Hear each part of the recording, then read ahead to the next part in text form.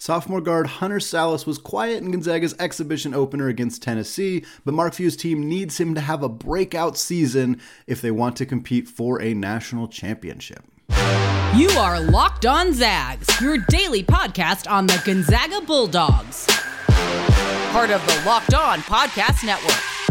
Your team every day.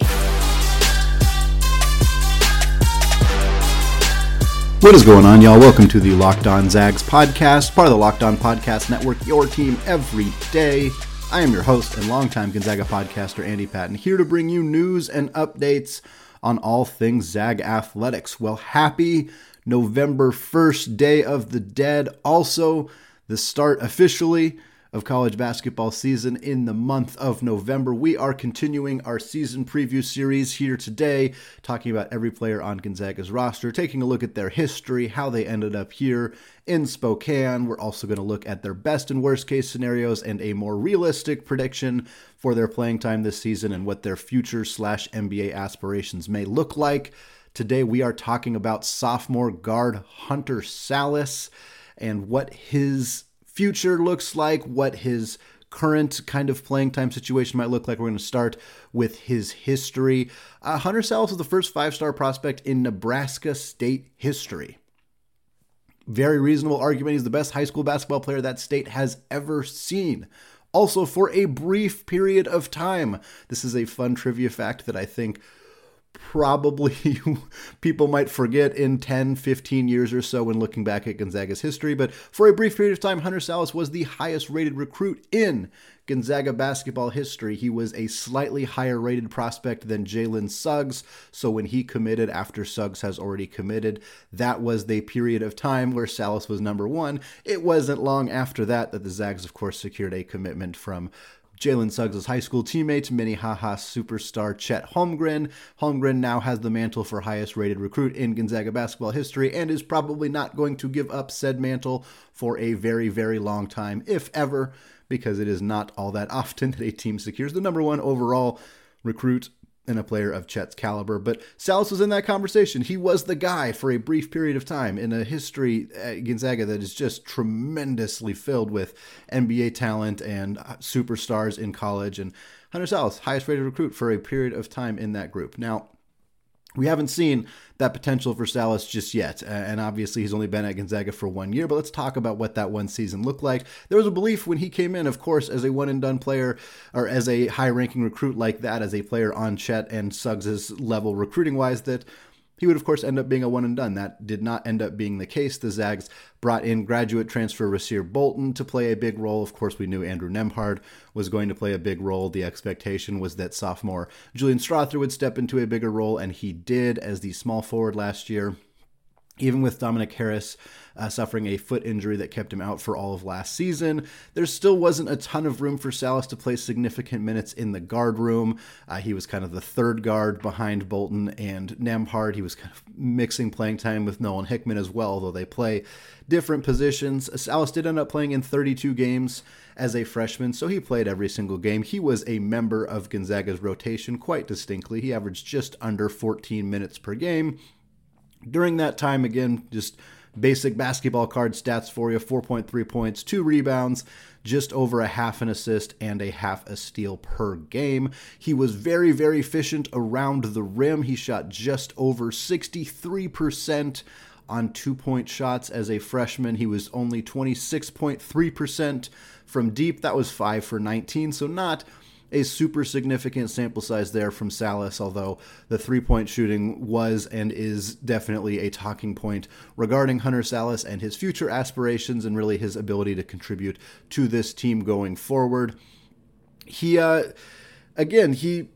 some really nice games. He had 16 points against Alcorn State in the third game of the season. Yes, Alcorn State, but obviously you want to see your young guys have promising performances early in their college careers. Sallis did that, and then he had a really nice 5-game stretch that I wanted to highlight. It was in late December, early January. This was between the Texas Tech game and about the middle of the WCC season. That was a just ridiculous ridiculous stretch for the Zags. This was early in the WCC play. Folks might remember this. The Zags were scoring like 115 points per game. They hung a bunch of points on Pepperdine and some of the other not so great teams in the WCC to begin the conference slate.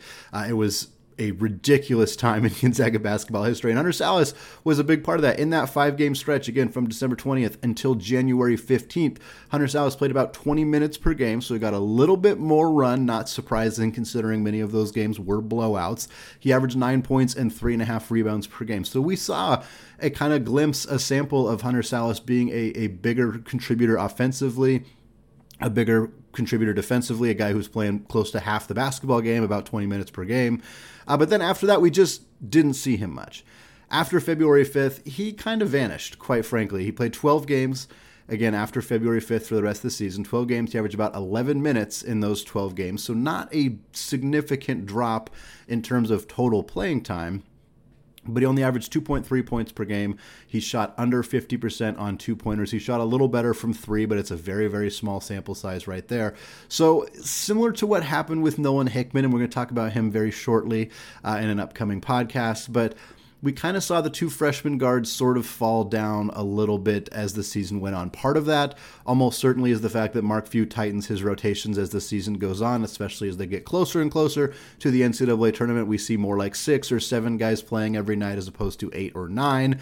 There's a lot of debate about whether that decision is a good one, as we have seen players come into the NCAA tournament appearing quite gassed in the past, but it is something that Mark Few has always done, and Sallis was not playing particularly well down the stretch. Neither was Nolan Hickman, so seeing both those guys lose some playing time as the year went on is probably not super surprising, although seeing Gonzaga's established starters really struggle in the NCAA tournament and having to wonder, what would have happened? What would have happened if Andrew Nembhard didn't have to play 38 minutes in like basically every game for the last couple of months of the season, or last month or so of the season? What would have happened if they could have relied on Hunter Sallis a little bit more, or if Mark Few did rely on Hunter Sallis? He had that option. He chose not to do it for whatever reason, and maybe Sallis wasn't ready. Maybe he was struggling. Maybe the freshman year just gets to guys. I mean, it's hard. College basketball is a different animal than what you do in high school, and you're traveling and you're doing all this stuff, and we've seen freshmen start to slow down as the year went on, so maybe that was why that decision was made, but it certainly seems to have an impact on Gonzaga and their ability to succeed in the NCAA tournament. So that can't happen. That Hunter Sallis needs to be a big part of this team from day one until the last game of the season. And that's kind of what I want to talk about in the second segment, is what his role is going to look like as a sophomore and how critical he is and how critical his performance this year is to Gonzaga's chances of winning a national championship. But first, our partners at Nissan have worked with us to create a new segment across the Locked On College Network titled Thrilling Moments, where we highlight the most exciting play from the Zags' latest game or throughout the team's history. While the Tennessee game may not have had the result folks were hoping for, there were plenty of excellent plays, including an outstanding backdoor cut from Nolan Hickman. After starting Gonzaga's weave offense, Hickman moved to the left side while Julian Strother did a dribble handoff with Rasir Bolton. Folks, we've seen this 1,000 times from the Zags. The Tennessee defender got a little bit confused. Hickman very quickly cut to the basket. Bolton got him a pass over the top. Because of the screening action on the weak side, there was no post player down around the basket. Hickman had a free look at the hoop. Easy lay-in for him.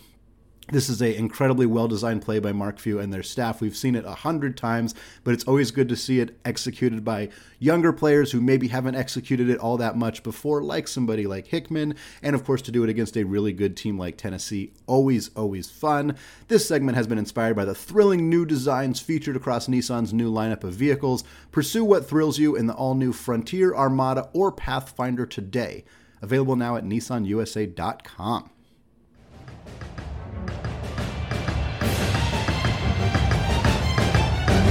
All right, segment 2, still Andy Patton, still Locked On Zags. I want to thank all of you for making this podcast your first listen of the day. For your second listen today, check out the Locked On Sports Today podcast. From the games that matter the most to the biggest stories in sports. Go beyond the scoreboard and behind the scenes with local experts and insights only Locked On can provide. Locked On Sports Today, available on this app, YouTube, and wherever you get podcasts. All right, we're still talking Hunter Sallis here. In the second segment, we are going to take a look at his best case and worst case scenarios for the upcoming season. I've said this caveat before, I will say it again. Best cases within reason, worst cases without injury. We're not going to talk about a player getting hurt and missing the season as the worst case scenario, even though it obviously is, because it's not really very good analysis. And for the best case scenario, we're not going to talk about unrealistic expectations for players, only going to focus on what at least I believe to be a realistic outcome. Hunter Sallis was an interesting player to do this with because I think more than I would say more than any player on the roster, maybe Nolan Hickman's in that conversation as well. The spread for best and worst case scenario is significant.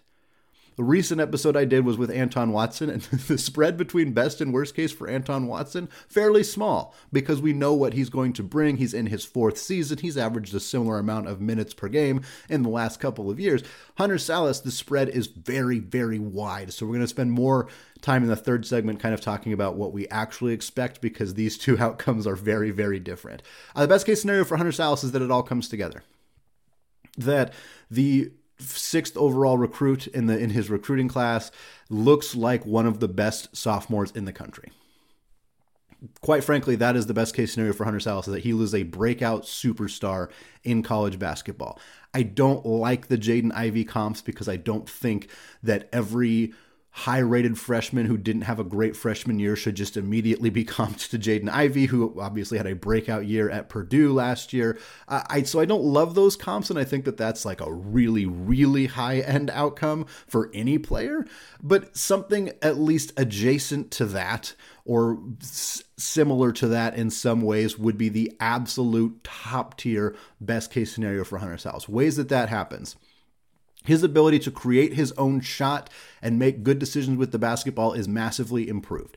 He wasn't like a turnover machine last year and constantly throwing the ball away and making dumb decisions. That's not what he was last year, but we didn't see him be much of a facilitator. We didn't see him be a guy who could get wiggly and drive to the basket and also kick the ball out to a shooter or find an open cutter.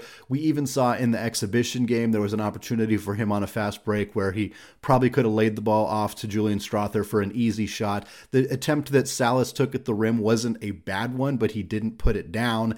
And again, there was an easier shot there. So seeing those kind of improvements in his game where he's got a little bit more floor vision, he's making slightly better decisions with the basketball. And then, of course, just the straight up ability to create your own shot.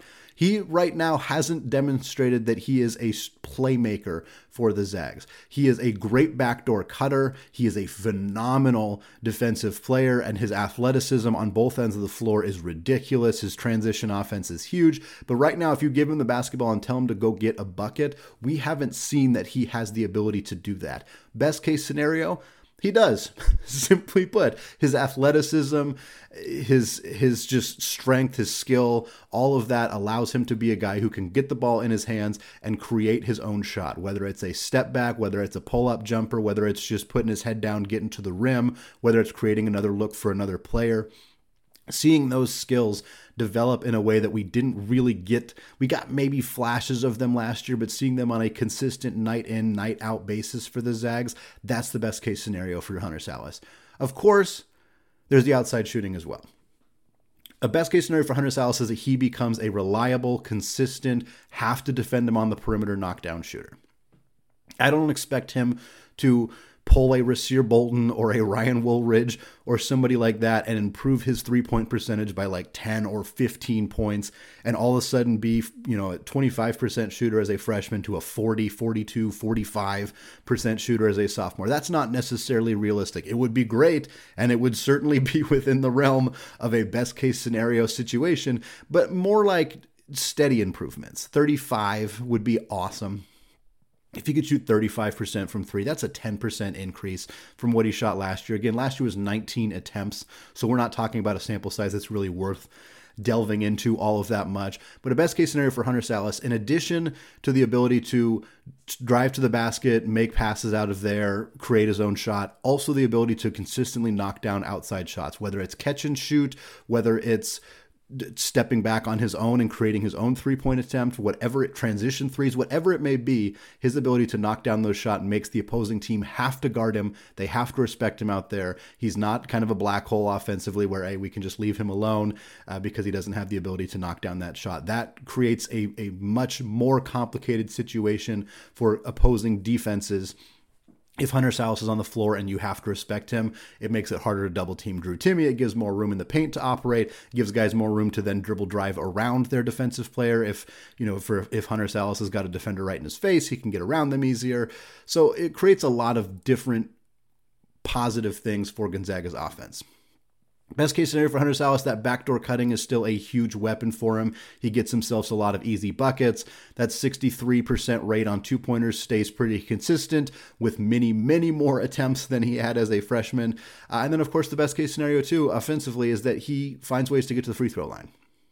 He was just over a 70% free throw shooter as a freshman. Best case scenario is he's that or better. As a sophomore, 75% from the free throw line. But really, it's more important that he just gets more attempts. Finds ways to draw contact, pump fake guys in the lane, throw his head back, get that foul, try to get the and ones as well, whatever it may be. But just finding ways to get to the free throw line. It's easy points. It's free points. And a couple of Gonzaga's wings haven't displayed that ability. Julian Strother needs to work on that a little bit. And if we can see more guys finding ways to get into the paint, drawing contact, getting to the free throw line, that's going to create more scoring opportunities for the Zags. Defensively, Hunter Sallis is already elite on that end of the floor. The best case scenario is that he's their best defensive player. He's one of the best wing defensive players in the entire country. The Zags use him as a trapper. He's got active hands in that situation, so he's getting a lot of takeaways, a lot of steals, poking the ball out many times, tipping passes. He's also used as a lockdown defender for the opposing team's best player. He's the one guarding Khalil Shabazz at San Francisco. He's the one guarding Houston Millett at Pepperdine. He's the one who is drawing those really, really tough assignments to guard the opposing team's best players, and he locks them down. He's right in their grill. Maybe they're running like borderline box-and-one defense, just doing anything they can to prevent the opposing team's best player from scoring, face guarding, etc. Sallis is in that role, and he absolutely kills it. The best case scenario for Hunter Sallis is that it's a foregone conclusion at the end of the year that he is leaving for the NBA draft. He's being mocked on every draft board. He's showing up in the first round. He is the guy that you're seeing all of NBA draft scout Twitter is talking all about him on a day-to-day basis. And at the end of the year, we're wondering where Hunter Sallis is going to get drafted. Not if he's going to get drafted, if he's coming back to Gonzaga. It is, hey, Hunter Sallis is gone. Let's find out how high in this draft he goes. Worst case scenario for Hunter Sallis, again, like I said, the spread here is pretty wide. The worst case for Hunter Sallis probably doesn't look that much different from last year. He's clearly behind Rasir Bolton. He's clearly behind Nolan Hickman. He's clearly behind Malachi Smith in the guard rotation. That's the worst case scenario for Hunter Sallis, is that he is fourth in that guard rotation behind those guys, and it doesn't appear particularly close. It doesn't look like he is infringing on any of those guys' playing time. Worst case scenario for Hunter Sallis, he's playing 12, 15, 18 minutes per night. Again, somewhat similar to last year. He rarely plays over 20 minutes per night. He's just not in a big enough role where he can really establish a rhythm, get going offensively. He's always kind of really trying to find chances to score. We saw this a little bit in the exhibition game where he played 22 minutes in the exhibition game, so he played a fair amount, but he was always kind of hunting for his own shot, trying to do something to stand out, to make a name for himself. And I get it. I understand that. I don't think that's a bad thing to do, especially in an exhibition game. He took 6 shots in the exhibition game in 22 minutes. That's not horrific. That's not something that I think you would be upset about as a coach for a player like Hunter Sallis. You want him to be out there looking for his shots. But in a worst case scenario, he's never really establishing a rhythm, and he's kind of always just out there trying to find his looks. And he's a bit of a black hole on offense. Those improvements that we're looking for in terms of facilitating, finding his open teammates, creating his own shot, we just don't see those improvements. Maybe they're there, but they're just not getting displayed in an actual game situation. Maybe he's just struggling to make those improvements, make those adjustments, whatever it may be. We see a player who doesn't create his own shot, doesn't really create a lot of opportunities for other players offensively, and is kind of best utilized offensively as a backdoor cutter, as a transition scorer, and not really a whole lot else. Again, not that different from what we saw from him last year.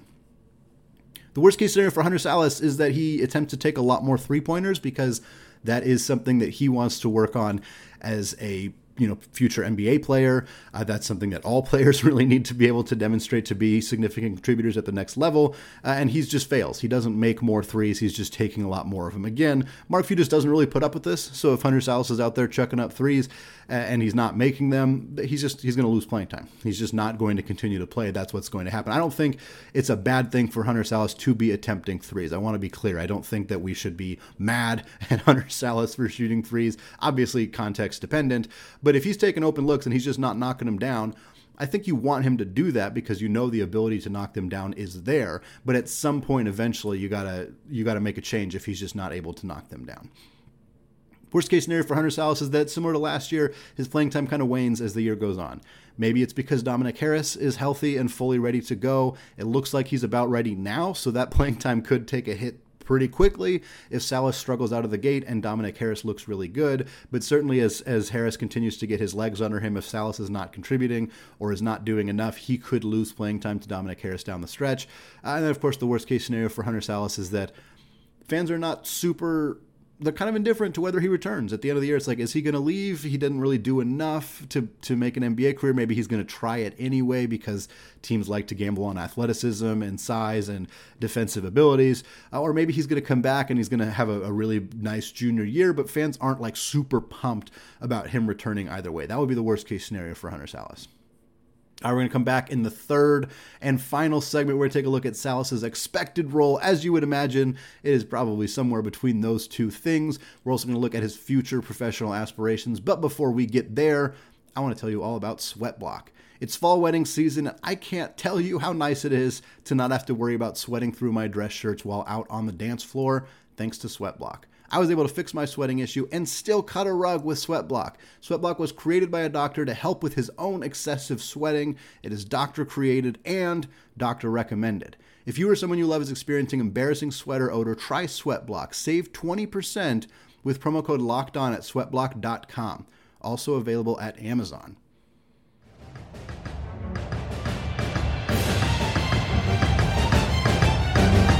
All right, segment 3, still Andy Patton, still Locked On Zags, still talking all things Hunter Sallis here as the calendar flips to November and the start of the college basketball season. I want to talk about expected role and production from Hunter Sallis this season. I think Hunter Sallis is going to get a lot of chances to play more this year. I don't think we're going to look at a player who's going to play 13, 14 minutes per game consistently going forward this season. However, I don't think Hunter Sallis is going to begin the season in the starting lineup.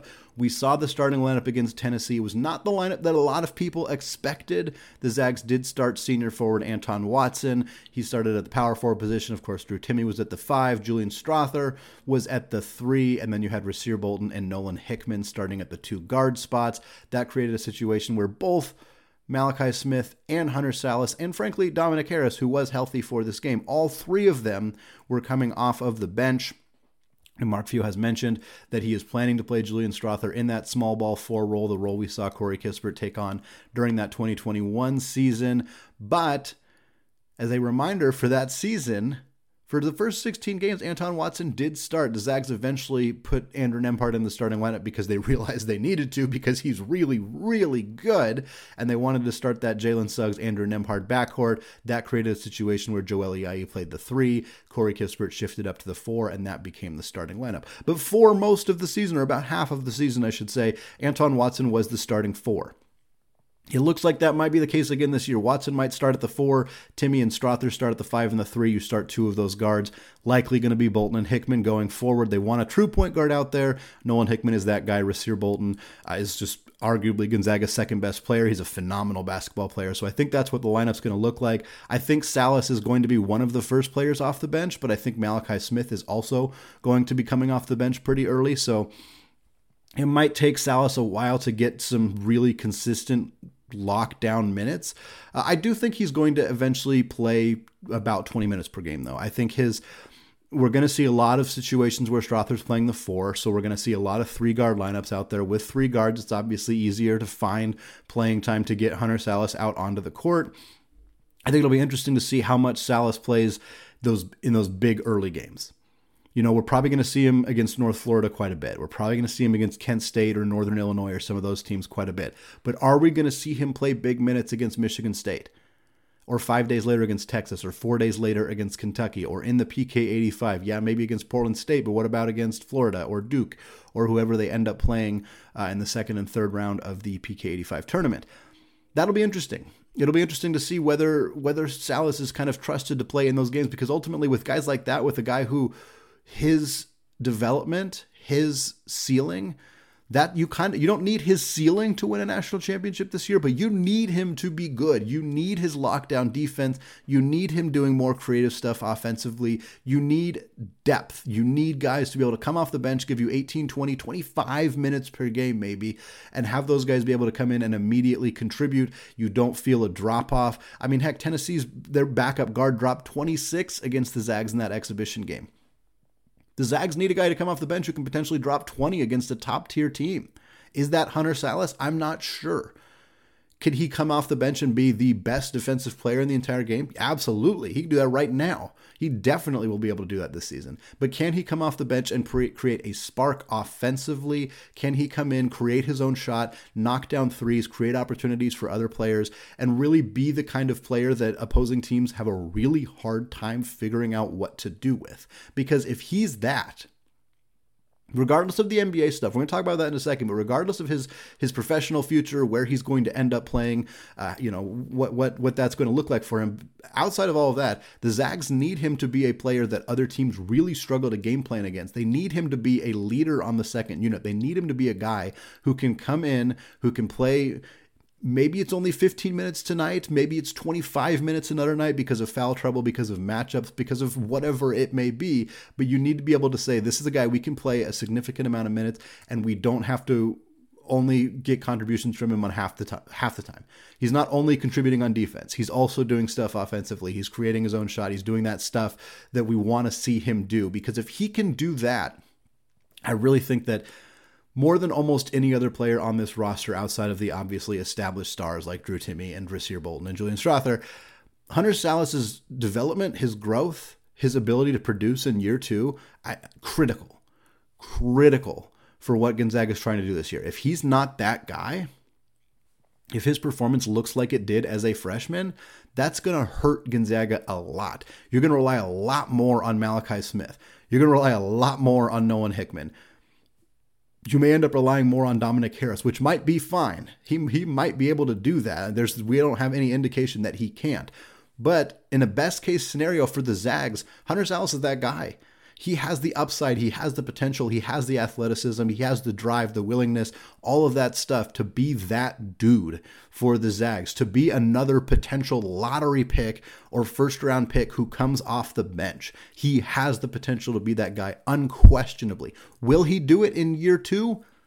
Hard to say. There's a reason that the best and worst case scenarios were pretty spread out on this one, because he could be a lot of different things for this Gonzaga team. Ultimately, I think Hunter Salas has a professional future in the NBA.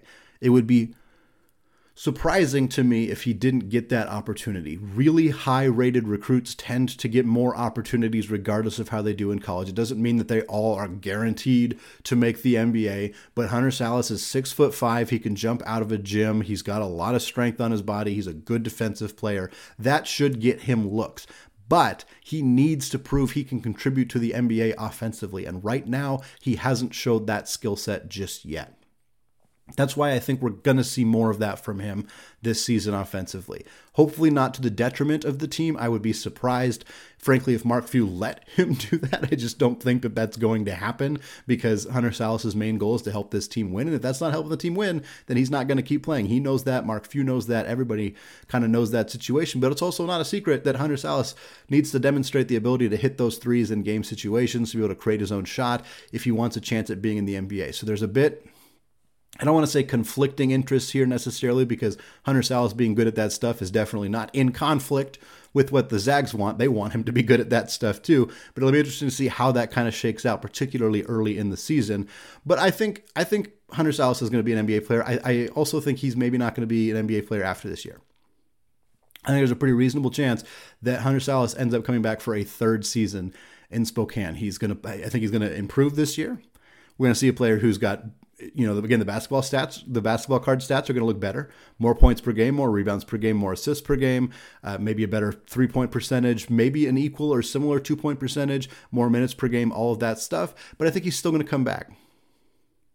And I think with Rasir Bolton out the door after this year, with Malachi Smith potentially out the door after this year, with Julian Strother likely out the door this year, who knows? With Nolan Hickman, hard situation to read at this point, but most likely there will be at least Bolton and Strother out the door, probably Smith out the door as well. That creates a bigger opportunity for Hunter Sallis to play as a junior. Of course, Dusty Stromer is going to be in the mix, but he's a true freshman. The Zags will likely find other help via the transfer portal. They always do. But at the end of the day, I think junior year for Hunter Sallis could be a monster year, a year where people are like, do you remember this guy? Draft Twitter is like, yes, I was into that guy in 2020, and now look at him. He's here. He's broken out entirely. He's Gonzaga's best player as a junior. I could see all of this happening. I think that it's more likely that this happens than Sallis having a full-on breakout as a sophomore and ending up in the NBA. I just think there's enough pieces on this roster right now that I don't think he's going to be that full breakout guy, but we'll see glimpses. We'll see glances of what he can be, what he can become. Maybe we'll see full games where we're like, wow, Sallis just dropped 18 in 17 minutes off the bench. He had 18 points. He hit 3 threes, a couple rebounds, couple steals. And you're like, oh man, that was a really great performance. And then as a junior, maybe he does that pretty consistently. Maybe that's what you see from him the whole time. And you're like, wow, this guy's phenomenal.